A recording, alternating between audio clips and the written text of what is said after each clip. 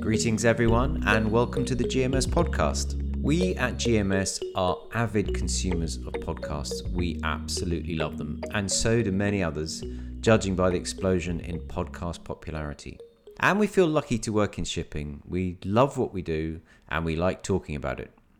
The big picture issues of crew welfare, decarbonisation, ESG, supply chain crisis, we're going to cover all of those during the series, talking to the people whose ideas and actions today are shaping what shipping will look like in 2030, 2050 and beyond.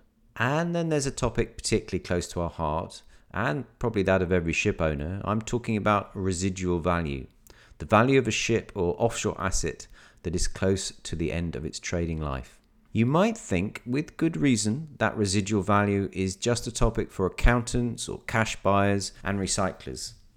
Well, you may also have noticed that listed tanker owner Euronav recently strengthened its balance sheet to the tune of $100 million by recalculating the residual value of its tanker fleet.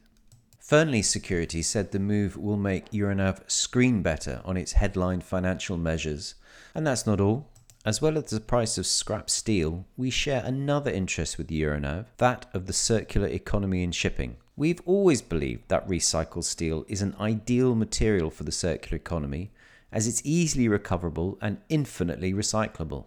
Now, Euronav's calculations suggest that emissions reduction due to energy consumption is up to 70% in steelmaking using scrap metal compared to iron ore.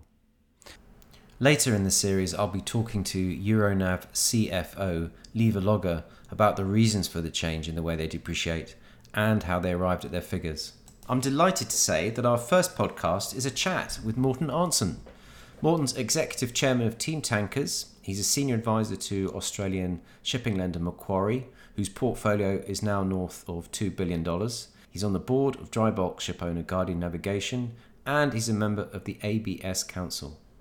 So please download the podcast to hear what he had to say about a revival of the tanker market, recycling in Alang, and his son's work at Clarksons, and a whole lot more. You can listen to the GMS podcast on Apple Podcasts, Google, Spotify, Amazon Music, and all other streaming websites. If you like what you hear, please give us a rating and follow for more episodes.